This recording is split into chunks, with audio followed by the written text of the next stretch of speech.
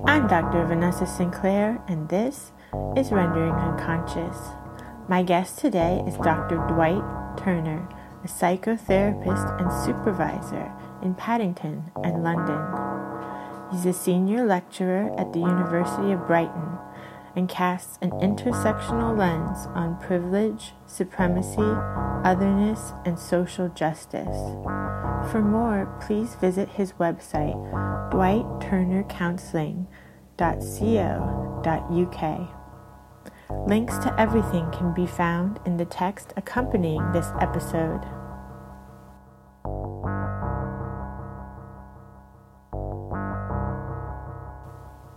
Rendering Unconscious is also a book. Rendering Unconscious, Psychoanalytic Perspectives, Politics, and Poetry. From Trapart Books, 2019. For more, please visit our publisher's website, trapart.net. That's TRAPART.net. You can support the podcast by visiting our Patreon, patreon.com/VANESSA23CARL. Your support is greatly appreciated. For more information, you can also visit my website, drvanessasinclair.net, or the podcast main website, renderingunconscious.org. Links to everything can be found in the text accompanying this episode.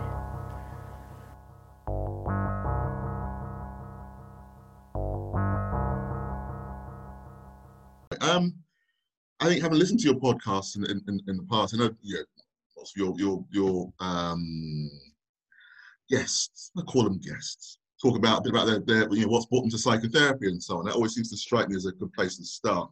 I guess in my case, the aim was never to become a psychotherapist at all. It was, having had a few years of therapy myself back in my late 20s, after the end of a relationship, I then decided to do some self-development work for a year at a place, the Centre for Counselling and Psychotherapy Education in London, which is a transpersonal centre.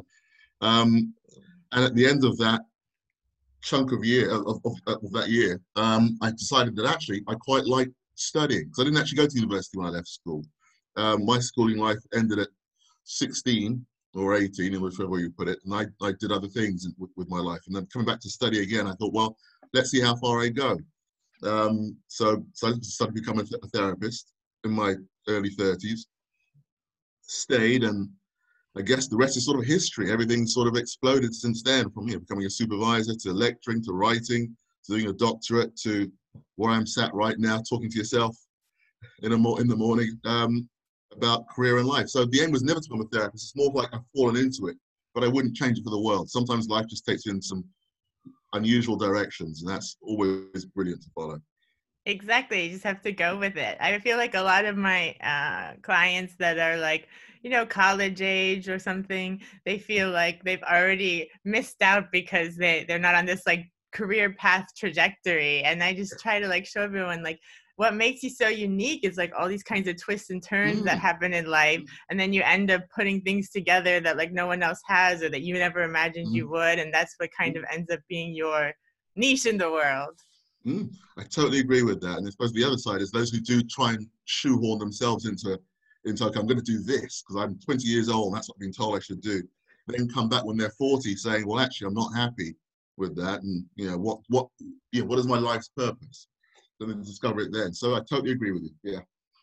Will you say more about transpersonal psychology? I thought you might ask me that. No problem. I can say a bit more. Yeah, of course. Well, the transpersonal takes into account the spiritual aspect of a human's identity, basically, or a person's identity. So we don't just look at the psychological, but we also look at, okay, what is our soul nature? How do we relate to either our religious self or our spiritual self, whatever it might mean?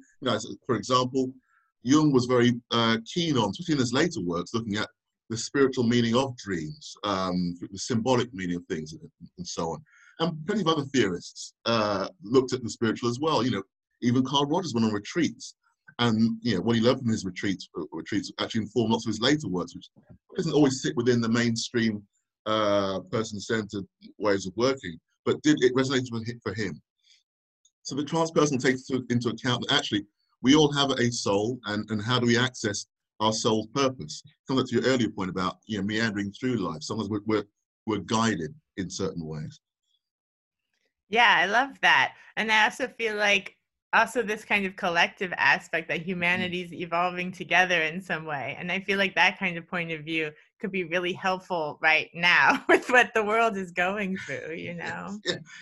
Well, it's a good point. Yeah, with a global pandemic, we're all being challenged to develop and to learn in some ways we haven't seen for several generations in the West, especially. In other parts of the world, probably they have, but here in the West, no. So I think you're right, that sort of collective understanding of, okay, what is the meaning of this experience that we're going through? Climate change is another one of those. Okay, there's a collective, we're changing, we're developing, hopefully for the best. And time will tell with that, but what does that actually mean? What is our purpose in that respect? Yeah. And I also noticed on your site that you have people bring in music that they like, that resonates with them. I love that. Well, it's a great thing to, it does fit in with the trans person in a way that we all have a connection to music. Be it the music we listen to or we play. I was an awful pianist when I was in my teenage years. My mother used to take me for lessons, like you do, I suppose, as a child. I was never the best student. But what I did love, even from that early age, was just a connection to different genres of music as I grew up. So, and how this came up was, how this, the paper that you saw on my website, how that came about was, in my master's, I did a project on looking at the music we listen to and we hear in our dreams and so on, and how that speaks to us and how that speaks to our own sense of self at various moments in our lives. For example, for my own life, I remember when I finished my doctorate, that I did mine in about 5.5 years, and it was a tough 5.5 years. And I remember at the very end, actually falling down, well, not literally falling down, symbolically falling down into I was quite ill for a few days, feverish and so on. And one of the nights I heard a song lyric. What was it called? The lyric went, "Never again is what you swore the time before." And I just woke up slightly delirious and think, well, what in the world is that all about? I hear the lyric and I knew it's a song. I had to go and look it up, and it's a Depeche Mode song, which is called "Policy of Truth." Now, I don't have a huge connection with Depeche Mode. I like their music, totally appreciate it. But I have to say, the live version of that "Policy of Truth" song is an absolute banger. It's brilliant. And the lyrics themselves said an awful lot about where I was at that moment. I was never going to do a doctorate again. I would never do anything like that again. It's actually, you've been through that process. You know how strenuous and tough it is. And it was my psyche talking to me, if you like. And sometimes we do hear music in dreams. I quite often do. In a way, it's a connection to the unconscious, a connection to the spiritual. And I love it for that. Yeah, sometimes I feel like grad school is like a hazing process. They're like, if you can get through this, then you get to be this thing. Yeah, I think you're quite right. You're like, okay. And actually, then you let out, and it's like, well, actually, then the work starts. I've done like that massive piece of research. I've sat through a vibe. I've done several conferences, and now I'm an academic, and the world opens up if you're lucky. And you're quite right. Hazing is a great way of putting it. Yes. You're molded week in, week out to be this thing, this academic thing, and it's tough. It's not easy at all.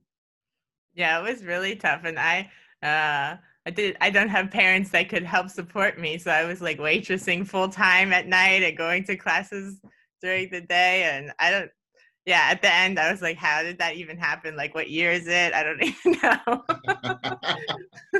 Totally understand, because like yourself, I was married, I was working full time, I was running my practice. Wow. I was trying to carve out time to actually sit and do the research, because I was doing the research part time. And I often say to people when they come along and say, okay, how do you do a doctorate? How do you do it? How do you go through grad school? I often talk about being organized and being structured and hitting your boundaries or hitting your targets. Supervisors tend not to set targets, and I get why. I don't think it's for them to do so. But I think that for myself, one some of the things that helped was me setting my own targets and trying to hit them each time. Now, sometimes I didn't want to do any work that day. I'd go up and watch a movie or read a book or just sit in the park. Great. But as long as I ticked something off each week, then I felt I was getting somewhere, and it paid off in the end. We had, I was married at the time, and we had a baby midway through. I remember saying to this is the flip side, I remember saying to my supervisors, oh yeah, I'm going to take 2 weeks off. I'm just going to take a couple of weeks off. I'm going to come straight back. I'll be fine. My supervisor just looked at me and went, mm-hmm. And the result was, my baby arrives. I fall in instant love with this little bundle and so on. 6 months later, I'm still there, just playing with this child. And I wouldn't change that for the world. At some point, I had to get back on that doctoral horse, put it that way, and complete. But I needed that time out as well, even just to come back into life, to be honest. So. Absolutely. Yeah, I had a friend who had the baby while we were in school, and our school actually would only give her 3 or 4 weeks off. And they said if she took more time off, she wouldn't be able to continue in the program, which I thought was really insane. Yeah, really unfair as well. I'm going to ask, did she come back in and Yeah, she only went on a few weeks and then she came back. Oh, I think it's really not good for babies. I think, especially being psychologists, you learn developmental psychology the first year is so important. So I think it's really important. Structurally, in general, society needs to start giving parents more time off that first year, because babies would be so much feeling so much more trustful of the world if they were with their parents for the first year. I totally agree, 100% agree. I can't, I'm actually still slightly stunned by that, by the 3 weeks. I totally agree with you that actually we need to value the family unit a lot more, and the importance of having, both parents in and around that child. It's such an essential stage of development, those early years. And yet here in the West, a good number of countries, they don't, a few weeks seems to be the norm. It's not, even here in the UK, what is it, 6 months paid and 7 months unpaid after that, or at a lower rate than that, which it's just not fair, ultimately. And, it's because of the work that we both do, and watching my own sort of child grow up and feel attached, and then having to miss parents when they go back to work and so on. My daughter was fine going to a nursery and so on, but I still think even then, she was about 1 year old. That's really early to be separated from her mother, to then have to go and sit with somebody else and so on. And some children are just not ready. And that, as a society, we don't support that enough, in my view. We're so keen on keeping, I'll start to get political in a minute, keeping capitalism going, and less so about, okay, the family unit, which is needed to ground people's lives in order to keep capitalism going. That makes sense. Exactly. It would be an investment in the society overall if everyone had that time to invest, because like you said, the first years are so important in building like a sense of trust with the world, and everybody would, I feel like, be functioning even better if we could do that. Totally agree. Yes. And even things like this, when something like a pandemic hits, I suppose it's very interesting how early attachment patterns, I'm sure for a lot of people, have been triggered by, actually, their world isn't safe right now. So what's one way of managing that? By grabbing everything off the shelves, all the loo roll, the pasta, whatever else, and hiding it and hunkering down. So for me, on one level, that says an awful lot about where people are within their own attachment model, if you like. For myself, I didn't actually find it that bad coming into, in the pandemic here. I actually decided, okay, before the UK government decided we're going to lock down, I actually had a week off anyway from work. And I thought, okay, this is what I'm going to do, because it's safe for me and for my clients and for my family and so on. So I'm going to manage things. So I took responsibility for it that way around. And I was less panicked by it. And in a way, I just saw it as a very long retreat, a spiritual retreat. Probably it's gone on a bit too long now, but it was something I could learn from the process. If I saw it that way around. But I know a lot of people, other people, around, who thought the world was literally coming to an end. So there's an awful lot, really, about where we're at. Yeah, I have a lot of friends who are like shamanic practitioners, and a few of them were in this kind of, they called it the Shamanic Summit. It was like a shaman conference, which was really amazing to get to listen to. and someone, I have to look up her name. She was so amazing. She was a yaya, and she said that the Mother Earth has put us in timeout. She said she sent us to our rooms. We're all in our rooms right now, and when we come back out, we better behave. Well, she'll do it again. I quite like that, actually. I do like it, and I wouldn't be surprised in an interesting way. There's something of there are lessons to learn, and I don't think, I can imagine certain countries are just not willing to learn them. There's that sense of I think certain types of people, certain countries believe they have dominion over the earth, as opposed to believing that they're actually in relationship with it. And hence, people wanted to open up economies sooner and that sort of stuff. Let's get back to work, all those sorts of things, as opposed to, okay, recognizing that things have changed and you can't go back to doing things the same way you were doing them beforehand. Simple things like, I'm not a great one for riding bicycles. I don't live in London, so I've got a bit more space and so on. But I actually decided to try and buy a bicycle because I thought, okay, it's a nice way to get around town and so on. It's a bit more green, more exercise and stuff like that. I couldn't for love nor money buy a bicycle here in the UK for weeks. I actually had to go and get one secondhand because everyone's just buying up. Because I think lots of people have thought the same sort of thing. We're not going to travel by public transport or in cars. We're going to do things differently. And actually, I thought that's not a bad thing in a way. Maybe perhaps there are those chunks of people who thought, this needs to change. I need to be a bit different in my world. How can I do that? Yeah, absolutely. So I hope we come out of time out having learned our lesson.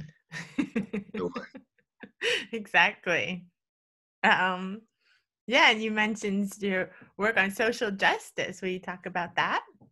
Yeah, I can. Probably for several hours if you let me. I suppose that's the other thing about. We've all seen the news. Lockdown starts, then like a month later, George Floyd is murdered in Minneapolis in the States. And as a black man, my whole world, I was doing a fair amount of work around social justice anyway. I feel like I've been drawn towards it just through the work of my doctorate and so on.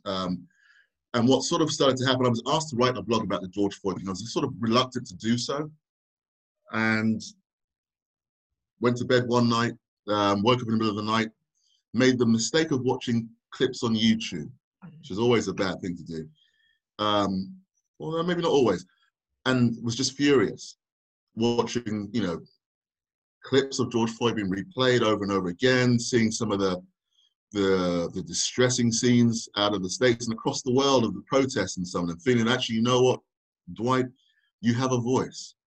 And at something like 4:30, 5 in the morning, I just felt I couldn't just sit there and say nothing. So I remember writing 2,500 words and sending to a colleague around what it's like to be a black man in the UK. Because it's no different. Being stopped in the streets is no different. We've just had a situation a couple of weeks back where a British policeman was, caught on camera with his knee on somebody's neck, and these aren't new events. Stephen Lawrence was murdered 27 years ago in London here in the UK. So these things haven't changed, and the idea that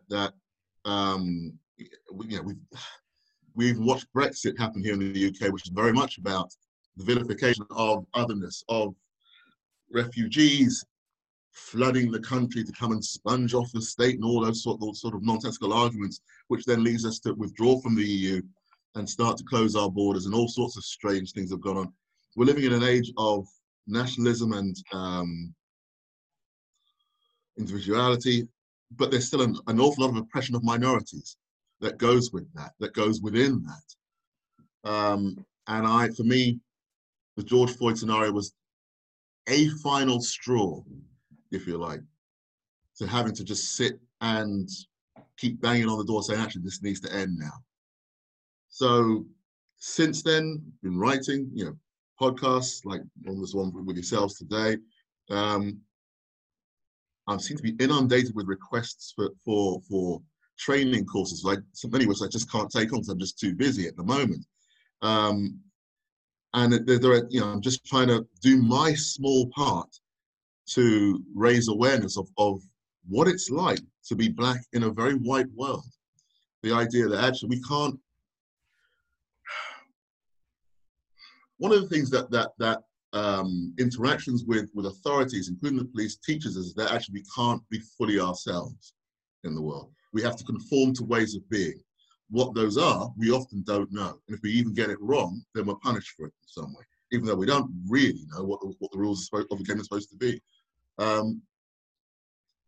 And you know, oppression works that way. It works to silence, it works to marginalize, it works to, you know, you're telling them to have patience that things will change.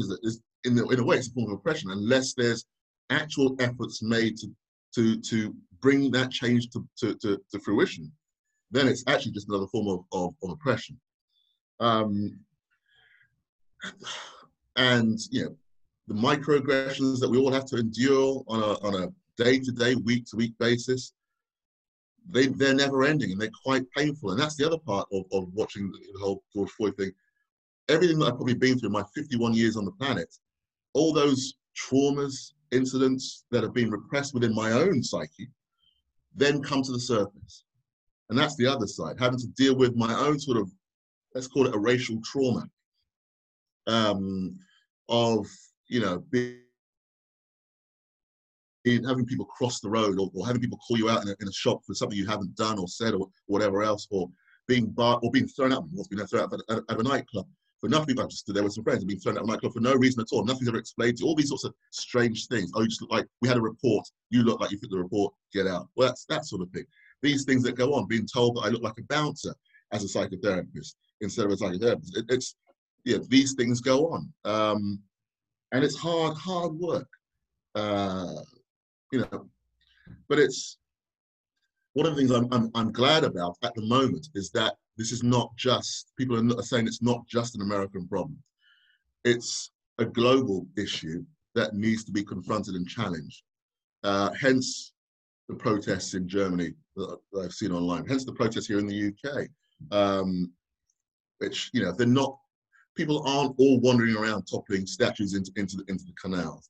There are plenty of peaceful protests, but they're all saying the same thing. Actually, this is enough. It's up now, I suppose, up to now for politicians to actually take this on board and to see this is not just a moment. A politician who said that knows I'm calling them out. This is something that needs to change, and if there's not a willingness to change, then what you actually risk happening is more conflict. And that's not me saying I'm going to go on the streets and jump up and down on cars. What you actually end up doing is in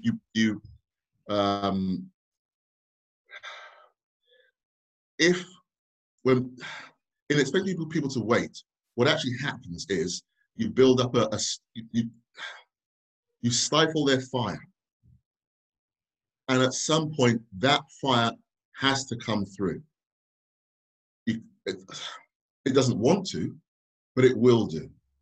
Now, one of the things that Martin Luther King and John Lewis, who passed away sadly just last week, did that was what was brilliant, was they took that fire and used it peacefully.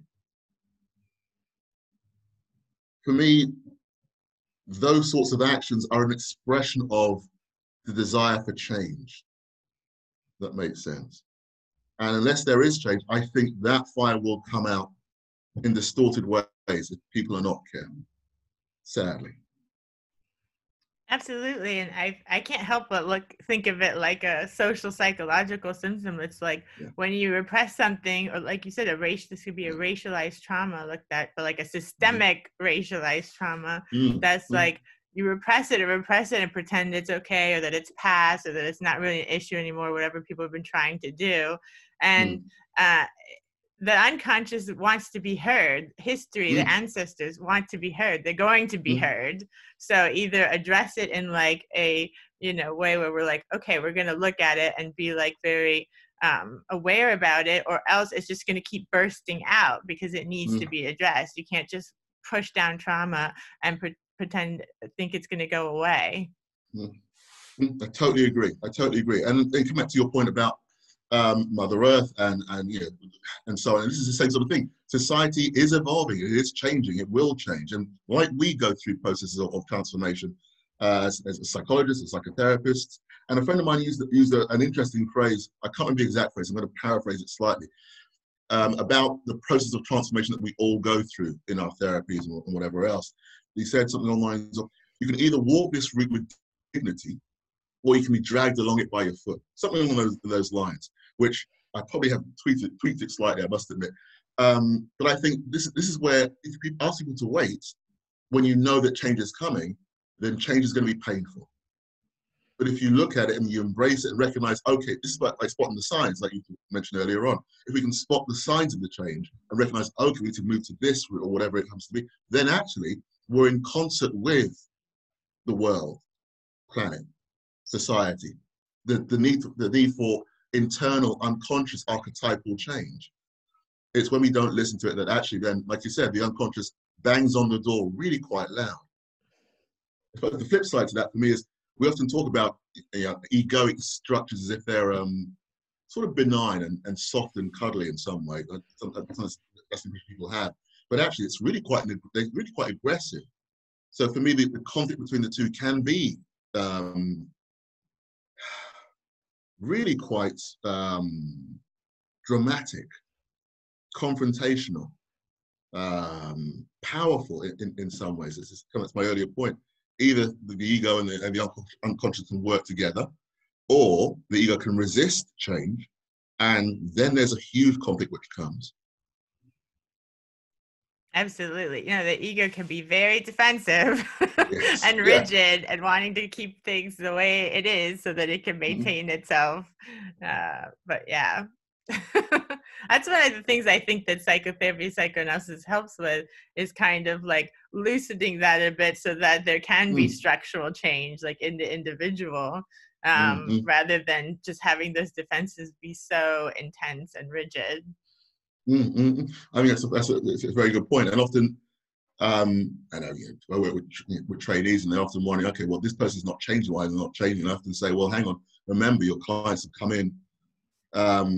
They want to change, but they've also come in with every defense they've built against said change. So they've survived over many years before your therapy with their defenses. And it's actually about understanding the defenses to change before you even get to that change. So I think you're quite right. When we understand those defenses, then we can, then that empowers our clients, our society, to actually look at how society can change. I think another way, for example, if I look at it on a grander level, on a larger level, Robin DiAngelo's book on white fragility, if you like, we're looking from a racial perspective.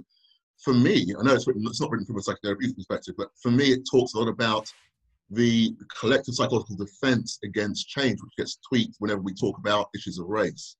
That makes sense. And I think one of the good things about that book is it opens the discussion around what are these defenses about. Okay, what is it that's triggered a sense of shame or guilt or anger that will inevitably come up whenever we're challenged psychologically to evolve, to change, to actually incorporate aspects of our own shadow. Ooh, can you talk about that some more? I can try. I think, I tell you what, two routes. Hegel himself talks about society as okay, it evolves.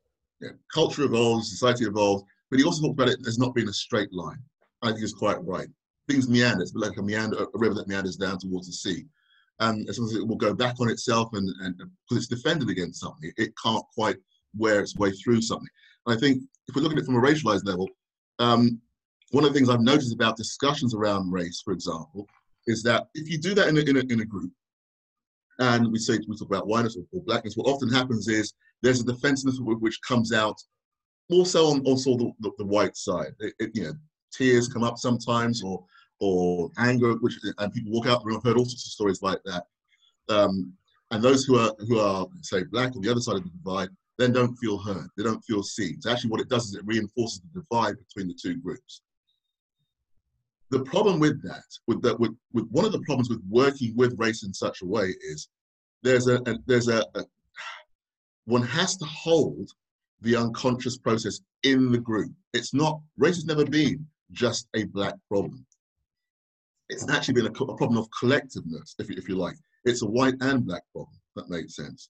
And unless both groups are there to look at their own, how they bought into the, I think Fanny Brewster puts this beautifully, the racial complex that's co-created between both groups. Then actually what you get is then the defensiveness. Then you can, once they're whole, then you can actually look at, okay, how can we learn from this? How can we grow? How can I hear what a person of color is saying from their angle, so that I can actually see them as a human being and less as a whatever the stereotype is that I had in my head. And how can a person of color actually take back or start to take back some of their power that actually resides perhaps in whiteness, so that they can self-identify and work out what it is for them to be black in some way. So the two for me work hand in hand. That's beautifully put. What are you working on now? What am I working on now? Yes. I am, hopefully at the time of recording this, I'm trying to finish off a book. And I'm due to submit in the next couple of weeks. So that book it's actually takes, so I did a lot of reading and work around intersectionality and bringing intersectional approaches into psychotherapy, especially around things like social justice. The book that brings that into the world of psychotherapy. So I submit in the next few weeks. I will send that away. I will take August to sleep for a month, probably. And other things I'm working on at the moment, I have a couple of chapters in books coming out, hopefully in the next 4 to 6 months. One on race and one on identity. And a couple of introductions to one on a lovely book.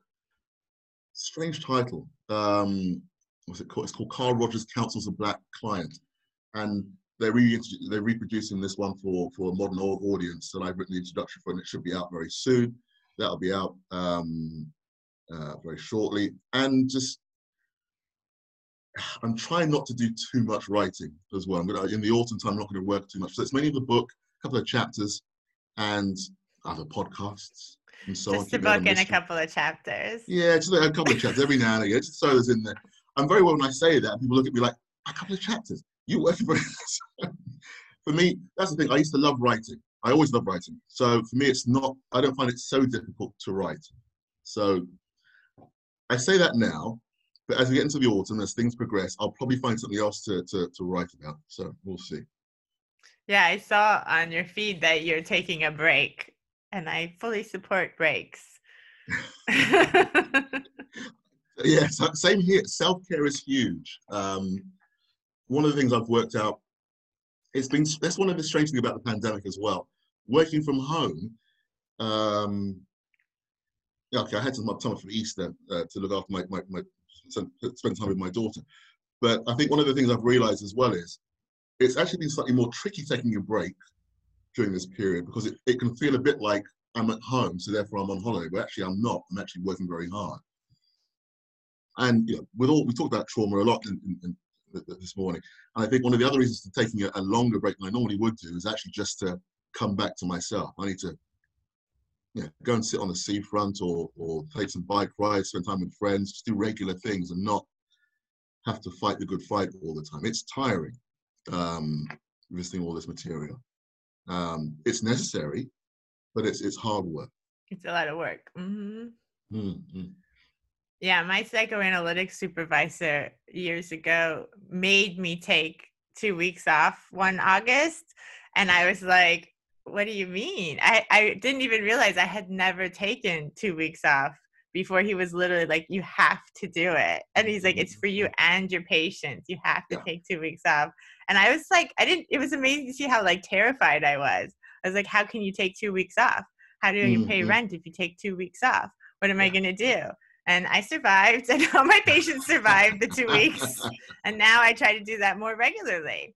But I think exactly like you said, being home right now with the pandemic, I literally think I have clients every day now, because I'm like, oh, it's just a couple hours in the afternoon. But it's every day. I don't think I've had a day off in, I don't know how long. And there you go. It does add up. I think you're quite right. We don't think it eats into family time. Oh, I'll see them in the evening because I'm not traveling to work or anywhere else. I've got that extra hour free. But like you said, it adds up. And where are we now? It's July. we're literally 4.5 months into all this. And that's a long time, even for me, not to have a break. So a bit like yourself, my supervisor is always telling me to take a break, take a longer rest, yeah, do nothing. So I've actually, I can't even say the word, strategically planned to take some time out. I've got some books to read. I've got some days of doing nothing. Actually, one thing I have started to do a lot more over the past few years is actually go on retreat, which I love to do, at least at the very beginning of my holiday. So I can actually start my holiday feeling a bit more centered and refreshed. This year, I can't go away because of the pandemic. So I normally go off to a religious or spiritual center. But what I will do this year is just do it at home. No social media, turn off the phone, and just spend a bit of time in myself and do it that way around. So I think it's essential for that, yeah, to connect with myself, put it that way. Absolutely. One of the best things I've ever done for myself was go on like a 4-day retreat that was just being in silence, where you didn't read or write or talk or do anything with words. That was like really, really fascinating.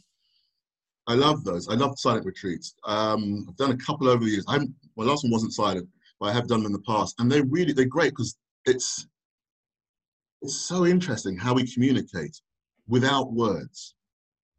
And a different, I was there with a group of people, and you see a different part of somebody else when in those moments, and it's lovely to watch. But also the dreams, my dreams that came through were really quite rich and vibrant, and taught me an awful. There were messages that I needed to hear in that sort of silent space. Yeah, was it in I Ching? Once, one dream was of me getting into a hot air balloon and flying across a huge,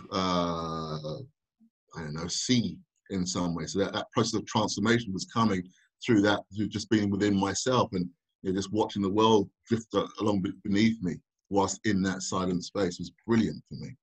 So I do try and do it more often now. I think as I'm getting older, it probably will play a larger part in my life, and I wish I could do more silent retreats. That's the other part. They don't have so many down where I am, so I've got to find some more of them. Let's talk more about dreams. I saw you wrote a lot about dreams in your site as well. Yeah, dreams, the royal road to the unconscious. I've loved dreams, since studying being a psychotherapist, 20 years ago.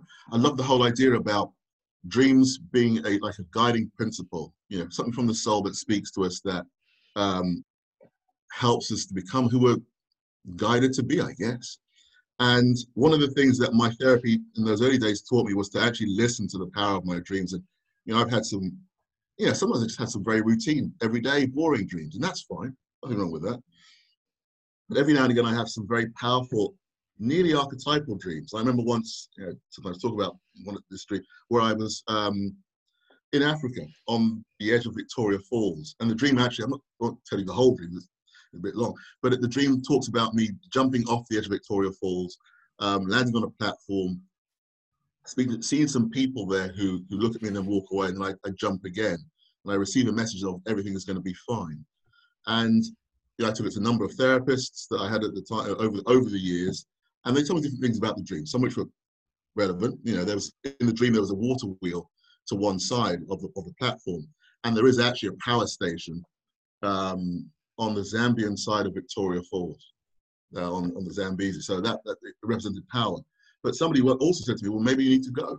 Maybe that's something you need to do. You need to go and visit Victoria Falls. So one year I did actually go ahead and do that. I went. It became a bit of a pilgrimage for myself. I actually wasn't going to fly into Zambia because it was too expensive. I didn't have the money at the time. So I was still studying to do my master's. I didn't have any money back then. So I flew into Dar es Salaam in Tanzania and took a train across country, buses down into Zambia, and did it that way around, and ended up at Victoria Falls. And it was one of the most powerful, emotive experiences, just sitting there on my own in front of this enormous stretch of water plummeting down in front of me. It's a beautiful scene. There we get the chance to go. And, I was really quite emotional when I finally got there, realizing what that dream meant to me in a way. But actually, in a way, symbolic nature, I was home. There's that part of it as well. I'd come back home. That's So for me, dreams amazing. mean an awful lot. And I literally try and write down every dream that I have. I don't always get it right because sometimes I'm just, just have to get up and go to work, or I'm too tired and I fall back to sleep. But I have hundreds of dreams. I will probably never be able to decipher them all. Maybe I don't need to. Maybe after I've gone, somebody else can do. I'll give them to my daughter. I'll give her a job to do for several years. But I love tracking them when I get the chance. So yeah, and also for my clients as well. One of the things I love to do with clients is to work, use free association techniques with them, whereby we look at the symbolic meaning of the dream symbol for them,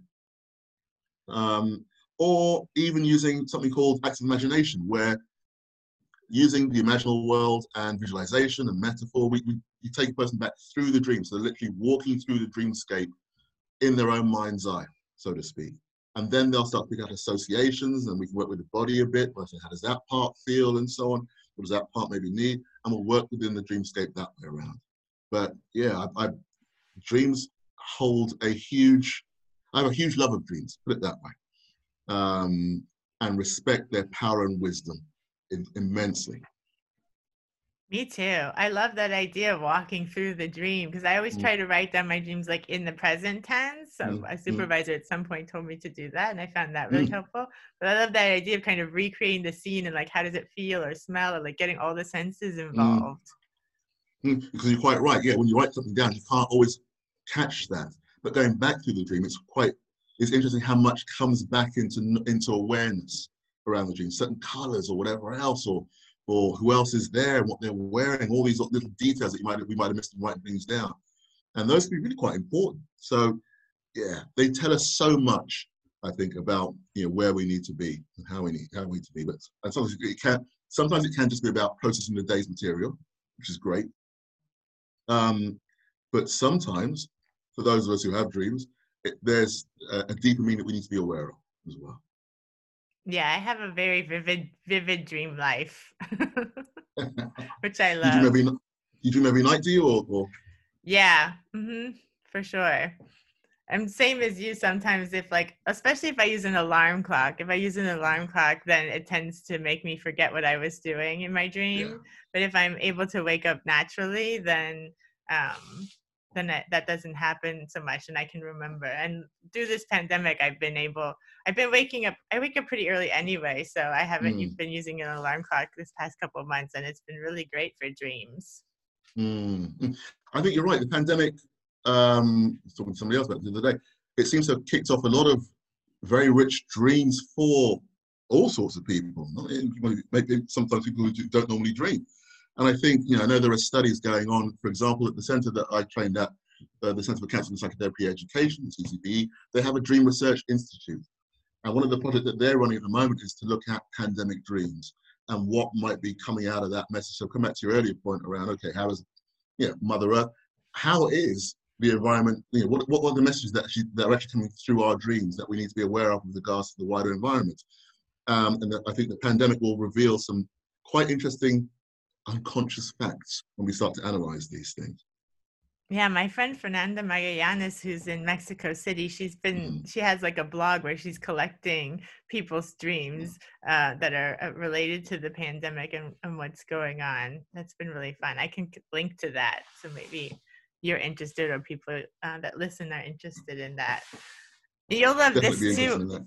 When I was in New York, it started through my psychoanalytic institute because we also had like a dream center there that Mm, one of mm, the older analysts ran. But we worked with this museum called the Rubin Museum, which had a lot mm. of like Tibetan artifacts and Buddhist artifacts, and we did these dream overs once a year where people would get to sleep in the museum, and they would when they booked their reservation for the Mm, evening, the curators would ask them a few questions like colors that resonated with them or like really important childhood experiences or that sort of thing. And then based on the person's answers, they picked an artwork to have them sleep underneath. And there were these like, amazing like green Taras and Buddhas and like wheels oh, and, wow. of course, all these incredible artifacts. Yeah. And then me and my like psychologist friends would kind of wake them up in the morning really early, like 5 a.m. and sit next to them and be like, did you dream? Tell us about your dreams. And we like help them go through the dreams that they had. And some people, of course, didn't and were frustrated or had trouble sleeping on the floor in the museum with a bunch of people. But most people had like really interesting dream experiences. And I did that for, 5 or 6 years. It was really amazing. Wow. I can imagine. Were the dreams really, did they connect with the artwork in many ways, or? That's fascinating. It was really cool. How did it, so I sort of want to know a lot more about I have to hear about that another time. But the artwork, because art there are certain properties to artwork because they're so old and they're steeped in so much history and so on. That must come through the dreams, I guess. Is that what? Yeah, and especially these were like Buddhist artifacts, so they were like things that people prayed upon or like worshipped in a way. Like sometimes even like I remember this one specific Tara like stepped down from her platform and like spoke to the dreamer. Oh, I got the chills just talking about it. Like talked to her about like apparently mentioned her daughter's name, and I don't know, it's like a whole it was amazing. The power of that message from a godlike figure. That's stunning. There probably should be more of that in this country as well. Well, once the pandemic's over, Yeah, that's what I was thinking when I moved to Sweden. Maybe I could do that somewhere here at a comparable museum. They just had to have, they had to have their security there all night, basically, to make sure everything was safe. And then afterwards, also before people went into the dream, they had the Tibetan monk come and do like a meditation with everybody before to kind of get them in the right headspace. And then afterwards, after all the dreams were collected, like every floor of the museum met in a little like process group, and everybody could kind of talk about their experience with one another. That's brilliant. Absolutely brilliant. Oh, do they still run it, or they don't do it anymore? I think so. I'm not sure. I left New York in 2017, but I did it all the way up till I left. So I think I did it from like 2011 to 17, maybe even 2010 to 17. Fingers crossed it's still going on, because I can imagine that collecting that much information on dreams in a museum, sleeping over the artifacts and so on, there's going to be some very rich material there. Blimey. Yeah, I know the events coordinator for the museum. She said that was her dream when she got that job. That was kind of the one thing she wanted to do. She's like, I want to have this dream over happen. That was like her mission. So. And she achieved that. No, good for her. Is there anything else you want to be sure to mention? I'm not sure. I can't think. I've talked an awful lot. Blimey, it's 50 minutes. I can talk a lot. No, not really. It's been a lot of fun just exploring different aspects of career and work and so on, and all these sorts of things. I guess that's enough, really. Okay, that was really fun. Thank you for coming. My pleasure, absolute pleasure. Thank you for inviting me. It's always a pleasure doing these things. Yeah, and anytime you have, when your book comes out or anything you want to talk about, if there's any sort of current events that are going on that you want to talk about, just anything, you can always email me, and you're always welcome. It'd be my pleasure. My pleasure. Do keep in touch. I'm sure, yes, the world is not going to get any more peaceful in the short term. So yes. That's for sure. But hopefully it will change. Yes. Yeah.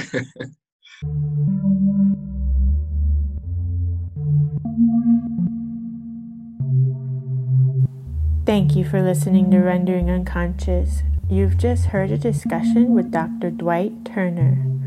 For more, please visit his website, dwightturnercounseling.co.uk, including links to his research, articles, fiction, and upcoming book.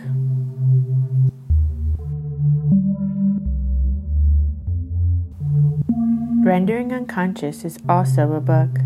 Rendering Unconscious, Psychoanalytic Perspectives, Politics, and Poetry. From Trapart Books, 2019. For more, please visit our publisher's website, trapart.net. That's TRAPART.net. You can support the podcast by visiting our Patreon. patreon.com/VANESSA23CARL. Your support is greatly appreciated. For more information, you can also visit my website, drvanessasinclair.net, or the podcast main website, renderingunconscious.org. Links to everything can be found in the text accompanying this episode.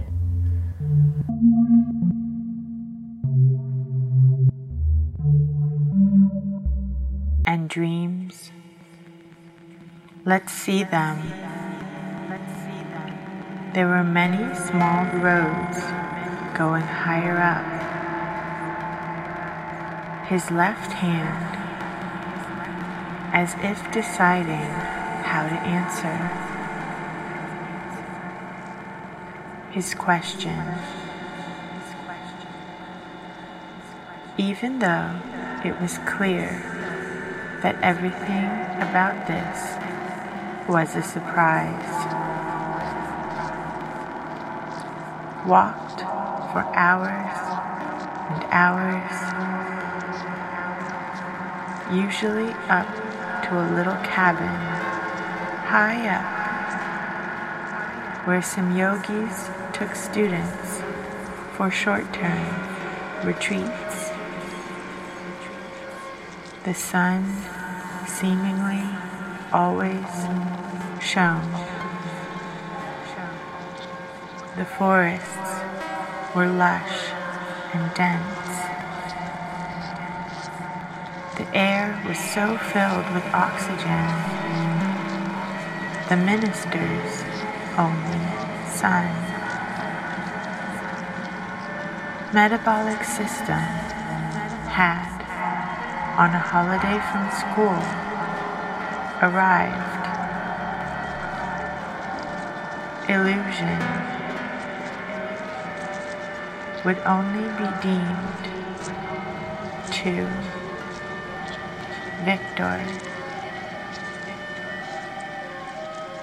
Question allows him or herself. I'm alone. It's no trick. It's just that I have awfully new foundations. Looking out at the valley beneath them, they were all struck by the beauty. Beneath them, they could see the neat little village. Above them, the range just continued. Strain of Lucy's illness and its horrible phases is telling on me. I am overexcited and weary, and I need rest. Rest. Rest. Happily, Von Helsing has not summoned me, so I need not forgo my sleep. Tonight, I could not well do without it.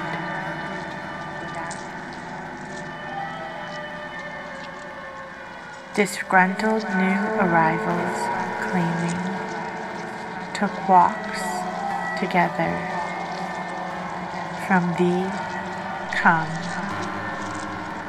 drifted into a little nap. This was A from thee. Apparently, something was brewing. She was happy about it. If anything, he needed to be grounded, brought back to earth in a way. That was the least way to wait a day or two before starting. It was all very ridiculous, but I did not feel comfortable. However, there was business to be done, and I could allow some semi-wild dogs join them as they sat down to their picnic. He patted them, although he knew they were probably flea infested.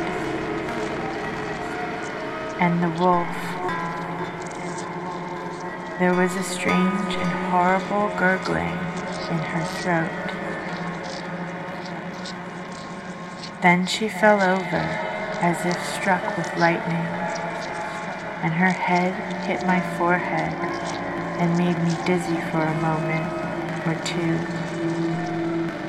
The room and all around seemed to spin around. I kept my hello. With you, it's beautiful. The very same crystal clear transmission. Yesterday evening, he shook his human onlookers. A big ship hovering. How could you miss that?